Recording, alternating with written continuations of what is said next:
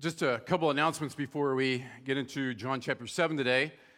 We will be doing communion during the sermon today. So if you did not get a communion cup, raise your hand and the deacons are going to respond and get those to you right away. So keep those up, little cup, COVID friendly, right? So if you could get one of those, make sure you have those. We do practice open communion here at Grace, which means if you've put your faith in Jesus Christ, you can take communion with us. You do not have to be a member of this church. So if you're a guest here today and your faith is in Jesus, we encourage you to join with us today.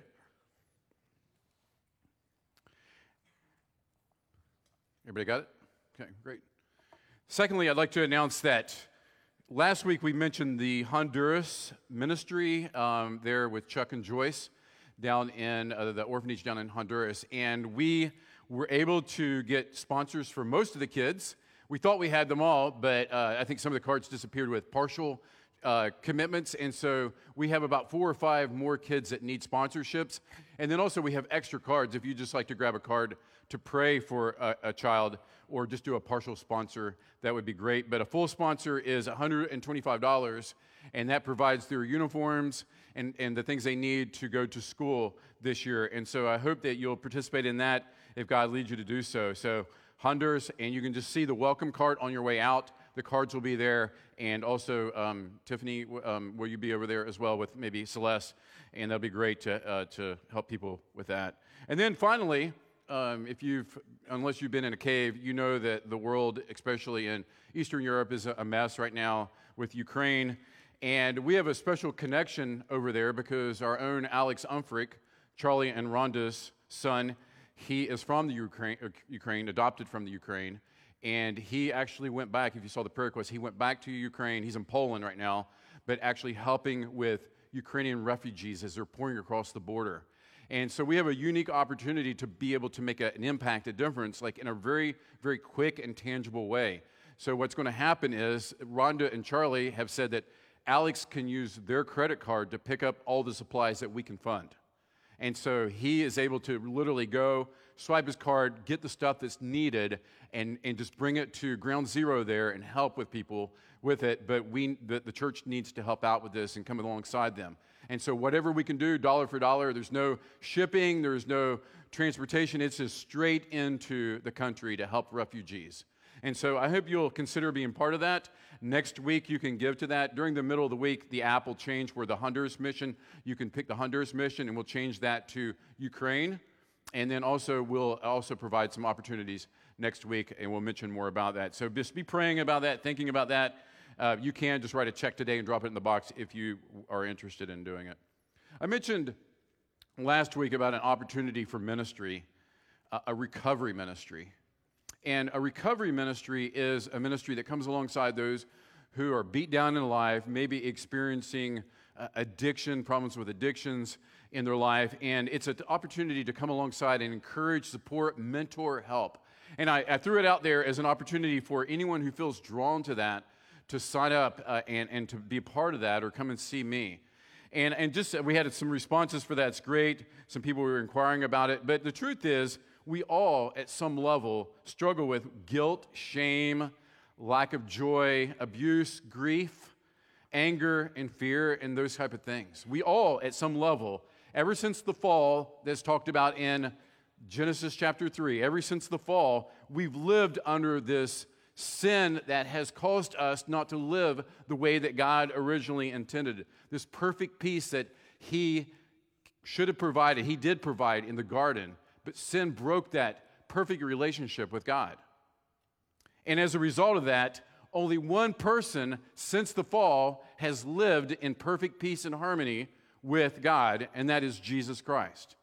And that's why we're looking at His life, we're studying His life, and we want to see how He lived His life. And so Scripture teaches us that even though we live in this broken world, we live in these broken bodies, and it's going to be difficult. We're going to encounter adversity at every turn. In fact, Romans 8 talks about how that we're groaning, our bodies are growing, we're groaning for redemption of these bodies. Scripture tells us that we can experience victory. And Scripture talks about living by faith in the Son of God, a verse I quote often, Galatians 2:20. I live by faith in the Son of God who loved me, and he gave himself for me. And in 2 Corinthians, Paul talks about how that we as Christians, as believers, are being progressively changed into the Christ's glorious image, that we're being transformed.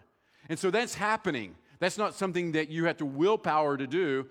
That's something that Scripture says is happening if you have the Holy Spirit in you. If you're a true believer, you're being conformed into the image of Christ, that his glory is changing you. But we are in this real battle.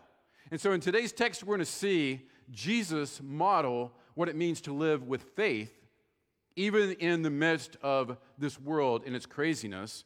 And we'll also see the other response, which is fear. And there's illegitimate fear, which is rooted in our self-preservation. We're trying to preserve ourselves, or we can live by faith in God's sovereignty, that he's king, he's in charge, and I'm not, and I have to submit to his control, his plan, his timetable, and his will. So we're going to see this in John chapter 7, verses 1 through 13. So let's pray, and we'll look at this passage of Scripture. Father God, we thank you for your Holy Spirit that is in each believer here today, God. And while we want the words to be encouraging, we want them to be spoken with passion, because how can we not speak them with passion?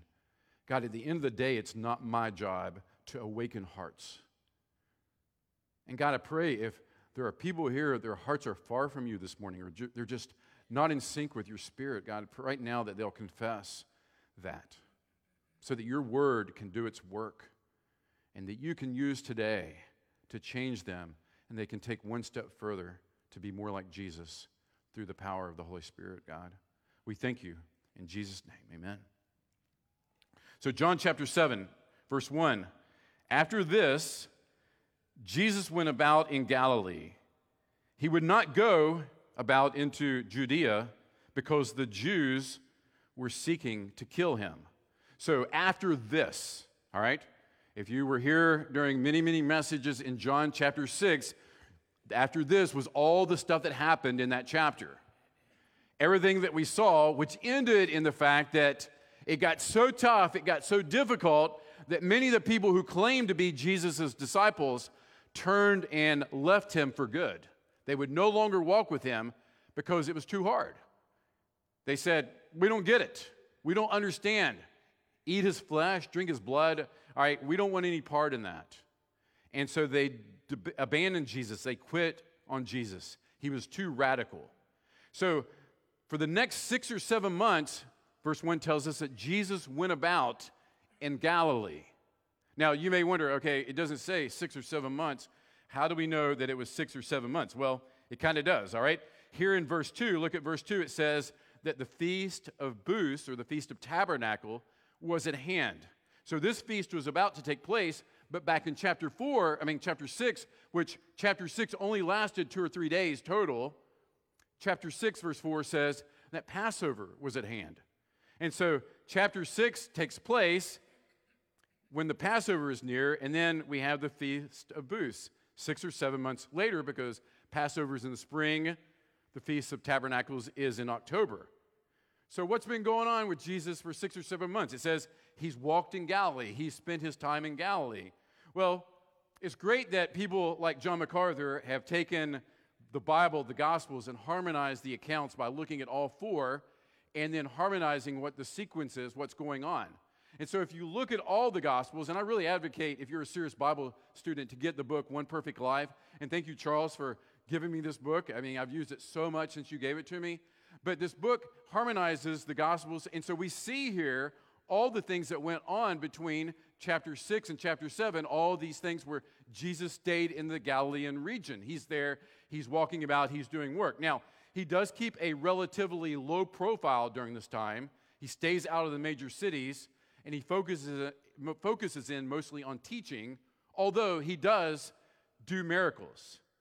And during this time period, we also have the major event of the Transfiguration. For some reason, John chooses not to give us this account.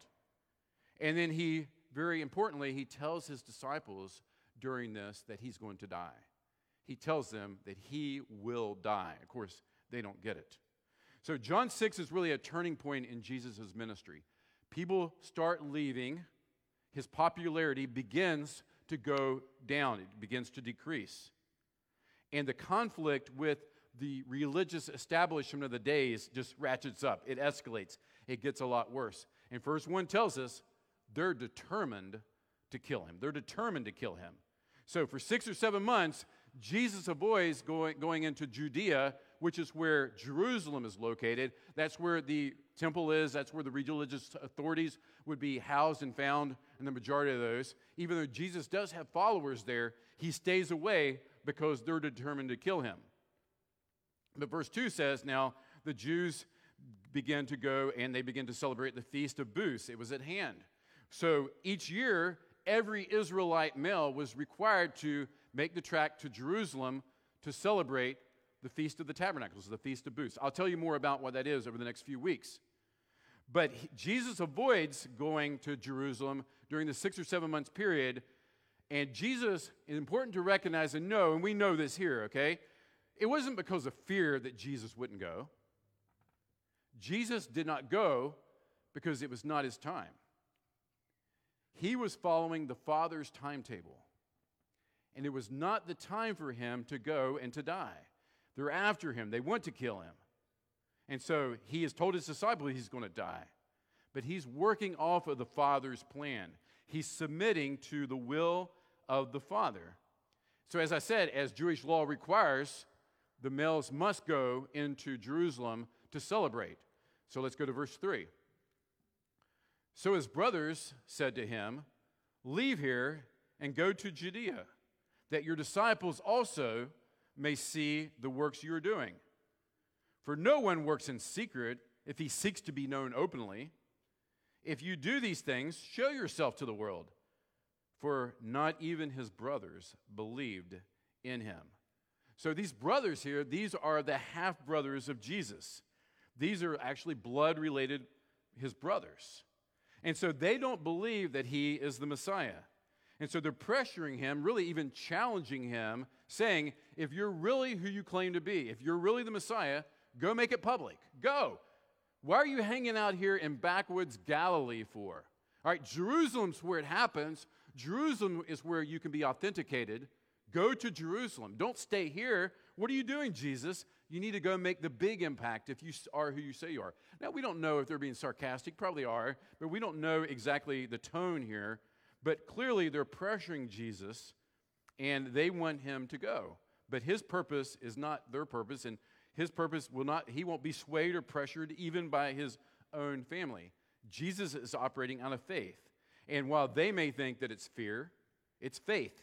He knows that his good, all-wise, and loving Father has a plan, and he's willing to trust that. God's plan to send Jesus to earth to rescue humanity, to his brothers, to the religious establishment of the day, to his critics, and maybe even many of his followers, most of his followers, are going to think that Jesus' mission is a failure. Until 3 days later, right? They're going to see him put on the cross, and they're going to say, I guess he was never who he claimed to be, was he? But God always has a way of showing up. Just baby dedication today. What an amazing, amazing moment for the Souths. God gives us what we need for his glory, and he won't give us more than we can handle. But sometimes it looks like the waiting for him, and we're like, God, what are you doing? I don't understand.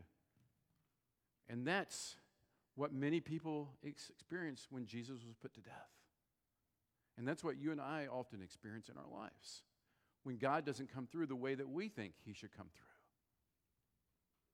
But we wait, and we know that Sunday is coming, right?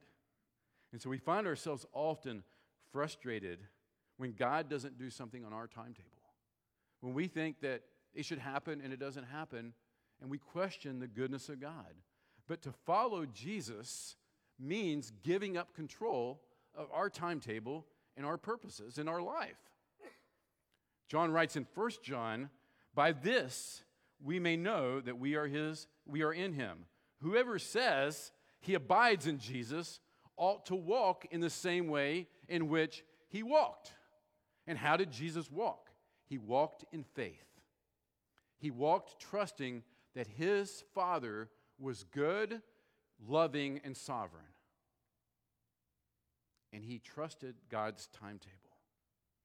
And so Jesus lived for the will of the Father. He said this clearly back in chapter 5. I only do what I see the Father doing. If the Father does it, I do it. He's responding to the will of the Father. And we're to walk the way that Jesus walked. We're to live the way that Jesus lived. My plans change. How do you deal with that? When plans change, things get altered. How do you deal with that? Are you what they call a control freak? All right, are you?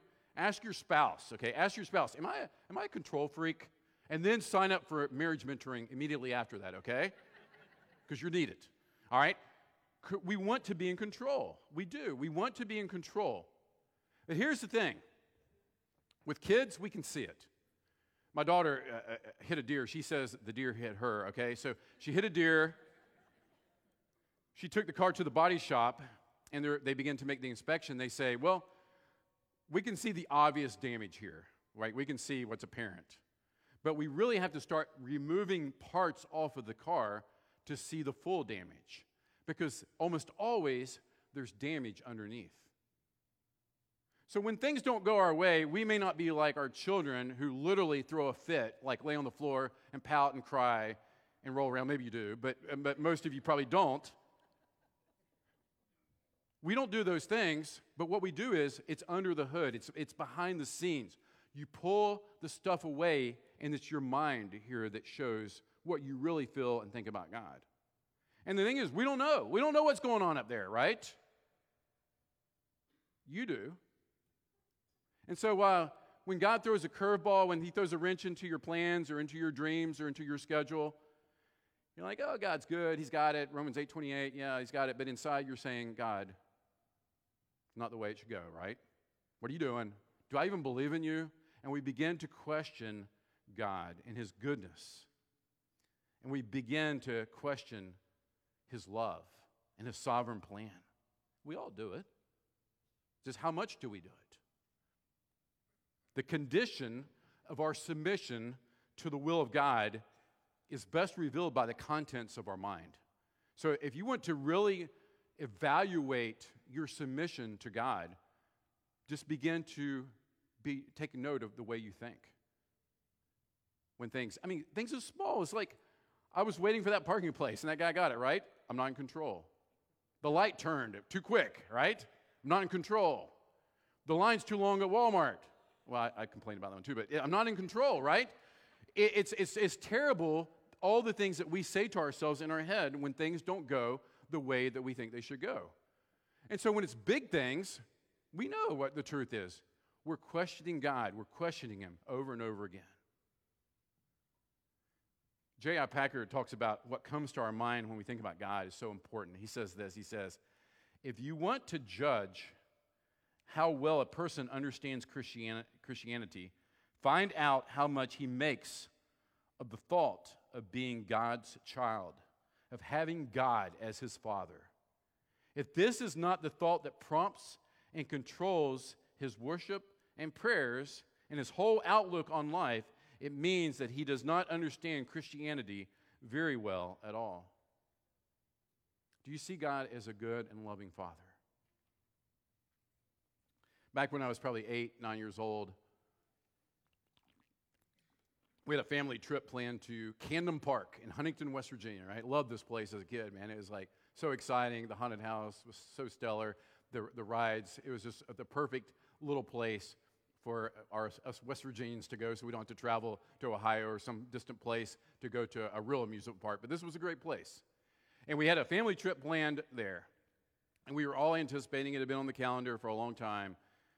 But the morning that we were getting ready to leave, my dad got a phone call. And it was his work, DuPont. And they said, hey, we need you to come in for overtime today. My dad never turned down overtime, ever turned down overtime. He always took the opportunity to take it. And he took it, and he hung down the phone, and he looked at us, and he said, I know how disappointed you are, but I'm going to make it up to you. I promise you, we'll go at another point. Was I disappointed? Of course I was. But here's the thing.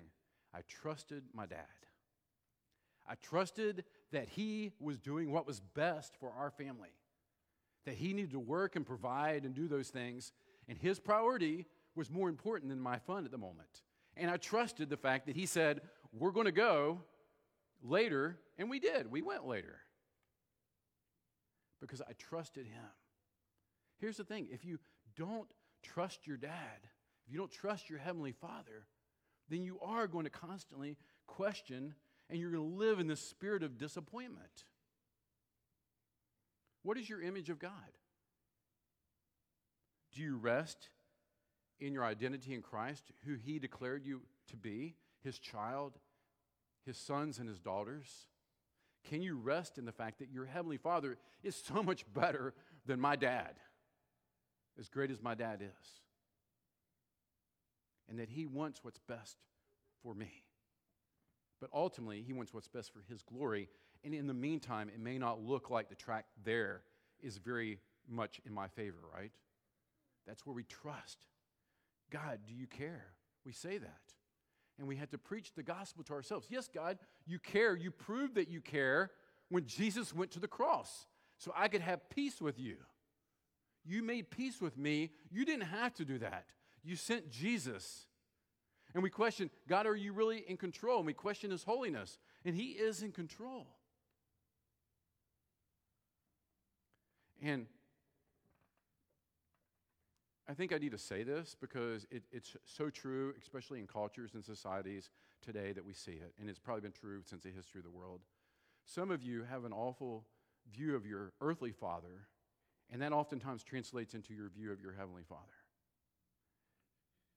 Maybe you were abused, traumatized, criticized, beat up all the time. And you look at God as Father, and you're like, how can I accept you as Father? My own father was terrible. God wants to wash over you truth from Scripture. He wants to show you that he's a Father who loves you more than you can ever imagine. And the cross is proof of that. But some of you are going to have to preach that extra hard to yourself.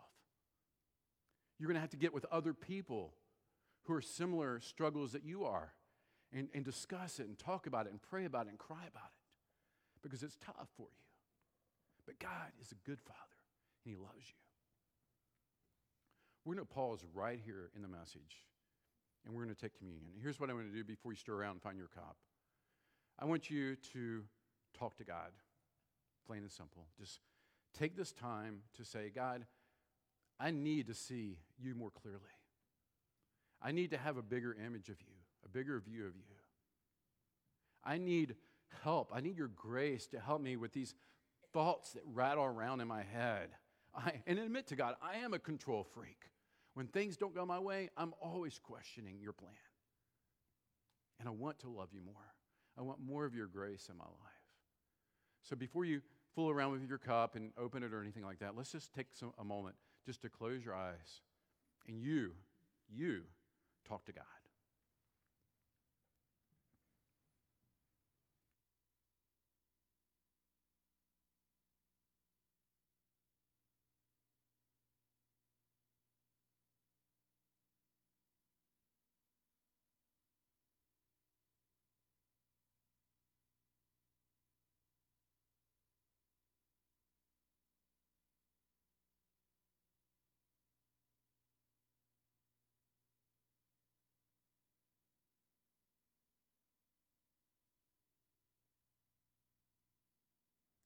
When Jesus went to the cross, he followed the will of the Father. And his body was broken so that he could have a relationship with us. That God went to that extent so that he could have you as his child. Is there anything else that he could ever hold back from you if he gave Jesus for you? So as we take the bread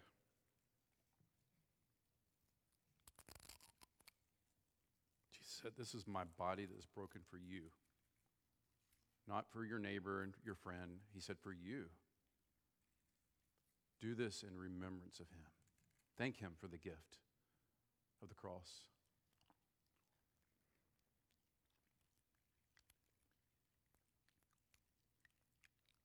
When Jesus, that we're looking at here in the Gospel of John, historical Jesus, a Jesus that literally walked this earth, went to a Roman cross and died a terrible, horrible death. He gave his blood so that we can have peace with God, our Father. So as we take this, do this in remembrance of him.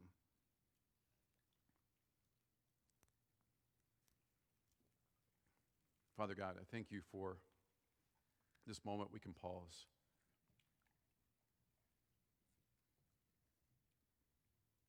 And just thank you for being a good, loving Father. And your actions to us show that to the extent you went, so that we could have peace with you. God, we thank you so much for the gift of the cross. God, for that person here who's battling with so many things right now, grief, anger, fear, depression, anxieties. God, I pray in their struggle they will run to the cross. Help them to control their mind, to fight the battle in their mind. And remember what you said about them. There's nothing can separate us from your love. And we thank you for that, Jesus. In your name we pray. Amen. So Jesus is following his Father's will. He's on his Father's divine timetable. When the Father says go, he goes. When the Father says wait, he waits. He only does what he sees the Father doing. And back to verse 5.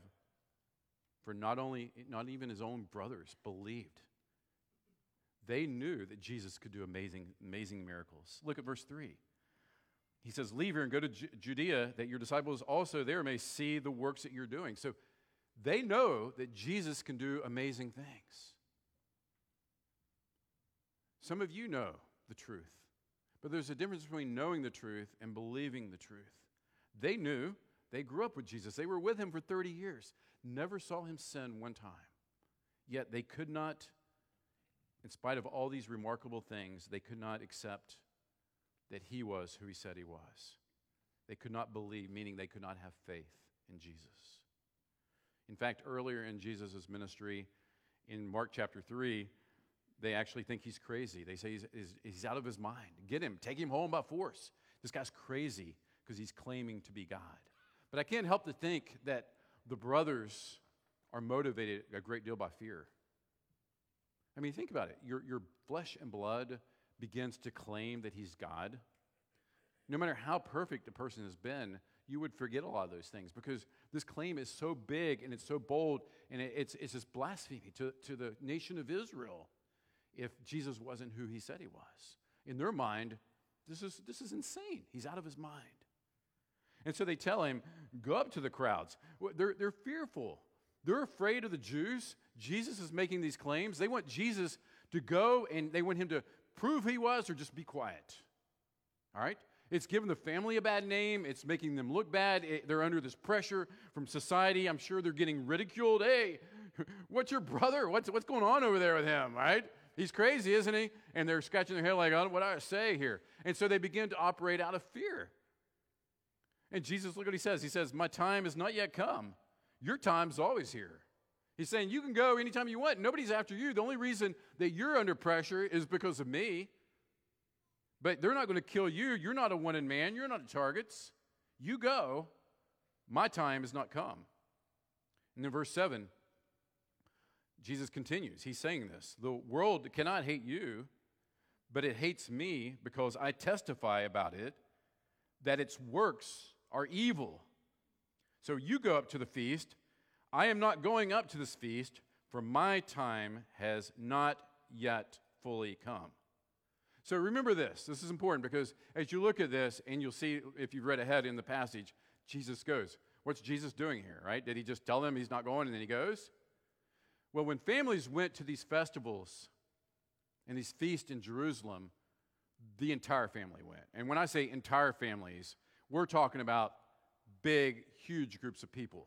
In fact, remember this. Remember when Jesus was 12 years old and he went to celebrate Passover in Jerusalem, and his family literally were one full day back from the journey before they realized 12-year-old Jesus was missing. And in verse 44 of chapter 2 of Luke, it says they began to search for him among the relatives and acquaintances. So all these people, this huge group of people, would go together. But Jesus is saying he's not going to travel up with them because it would be so easy to identify who Jesus' family is. There's the house of Joseph. There they are, all right? It's easy to spot them. It's not Jesus' time. And so he refuses to go up. Verse 7, and he says, the world can't hate you. Here's why they're after me, guys, right? You're trying to fit right in out of fear. I'm exposing their sin. I'm testifying about the world, about the people, about this system, that it's evil and they're sinful, and there's no threat to you. The threat is on me. Your only crime is just being related to me. So Jesus' brothers, they belong to the world. What does that mean? They're not believers, so they fit in. They're part of the system there that's after Jesus. But Jesus wasn't afraid of being rejected. Jesus wasn't afraid of the people. He constantly spoke truth. He constantly confronted the religious leaders of the day. But he followed God's lead in his timetable, what God wanted to do. He knew the Father. And if you struggle with the fear of people, the antidote to that is to seek grace to see God more clearly. Just think about it, just really practically. If you see God for who he is in his divine timetable, what he's doing is greater than this moment right here that I'm having with my coworker or my friend, that God's in control of it all, then all of a sudden I'm not as fearful of this person as I was before. And as I grow in my trust of the sovereignty of God, I begin to fear other people less and less. Now, some of you may not have much of a problem with fear of people, but many of you know what I'm talking about exactly. You're terrified of people. You're terrified of being mocked or ridiculed like Jesus' brothers, and you're like, I just don't want to be in the center there of the spotlight. I don't like people to confront me. Well, you cannot live for Christ without some degree of confrontation, because you can't point somebody to their need for salvation unless you show them that they're a sinner. And nobody likes to hear they're a sinner, right? Even those who sin will try to make excuses, obvious sins, and they try to make excuses. This was the problem. That was the problem. They were the problem, not me. I couldn't be me the problem. And we're good at spotting sin in every other person, right? But we don't see it in ourselves. And so we fear people. But God wants to change that. God wants to change your relationship with people. Hear this. Hear this. If you're going to follow the timetable of God, if you're going to follow his sovereign will, then you have to change your relationship with people. I love this quote by a guy named Ed Welch, and this says it so well. He says, our problem is that we need people for ourselves more than we love them for the glory of God. The task God sets for us is to need them less and love them more. I love that. I love that. Because when we need people, it's all about us being at the center. But when we love people, it's about God and his glory. We're able to truly love people, to give the way God gives, expecting nothing in return. And therefore, it's not a relationship that regards us to use them, results in us using them and trying to manipulate people to get what we need from them. Does that make sense? And so we are able to love people for who they are for God's glory. So if you fear people, look to God. Ask for the grace of God to give you the strength to see him as he is. So the person who fears God, they will fear nothing else. Look at verse 9. After saying this, he remains in Galilee, but after his brothers had gone up to the feast, then he also went up, not publicly, but in private. And like I said, in verse 8, he said, I'm not going. But some manuscripts will say, I'm not going yet. Maybe that's the translation of your Bible. But either way, it doesn't matter. Jesus is saying, I'm not going with you guys. I'm not going with this group. I'm not going with the family caravan, all right? I'm going up privately. You guys go ahead. They know Jesus. I mean, he keeps the law. Jesus kept the law perfectly. He never broke the law. So if the law required him to go to Jerusalem for the feast, he's going to the feast. They didn't doubt that. But he says, I'm not going with you. And so Jesus went in private, not with the public group. Because why? Verse 11, the Jews were looking for him at the feast and saying, where is he? They'd had enough. They'd had enough. Somebody claiming to be God was worthy of death. And so they didn't know where to look for him. They looked for him probably among the family and friend group. He's not there. But look what happens. The buzz about Jesus, the talk about Jesus, it's the talk of Jerusalem. And there was much, verse 12, and there was much muttering about him among the people. While some said, he's a good man, others says, no, he is leading the people astray. So the crowds, they're curious. Some are skeptical. Some think he's a good person. Others think he's just a con artist. And so whatever they think, they're talking about it. But look what it says in verse 13. But they don't do it out in the open. They don't have debates like they would have at that time with rabbis and people of importance in the community. They do it privately because why? They fear the Jews. And when John uses, remember the Jews, he's using the religious establishment of the day. For fear of the Jews, no one spoke openly of him. So the Jews were against Jesus, and the people feared the leadership. And so God commands us, don't live by fear. Live by faith in the Son of God. It's so easy to allow fear to debilitate us. It's so easy to take our eyes off God, his sovereignty, and fall into self-preservation mode. And it's not a criticism because we all struggle with it, but if you're facing something serious in your life, self-preservation comes very, very naturally through the flesh, right? I want to survive. I don't want to leave. I don't want to just, die. I don't want these bad things to happen. I've got kids. I got a wife. I got a husband. I got a family. And we begin to turn inward, and we begin to say, God, you're not trustworthy. God, apparently, somewhere in this picture, like I was left out because surely it would be the best thing for me for this to happen. And we begin to put ourselves in the place of God and begin to think that God is not doing what he says he should do. And so when we don't follow what Scripture says, which is do not fear, it means that we allow anxiety and fretfulness to rule our lives. And they take root in our hearts. And we begin to live out of panic instead of out of faith. And as Christians, we can't be people of panic. Yes, we can have concerns, grave concerns. It's not taking light or we're not denying reality at all. We just know that God is sovereign. And 3 days later, Jesus rose again. And so while it may look horrible and bleak at this moment, we trust God. We trust God. And to trust God, plain and simple, you've got to know God. You've got to spend time with him. You have to be with your Father.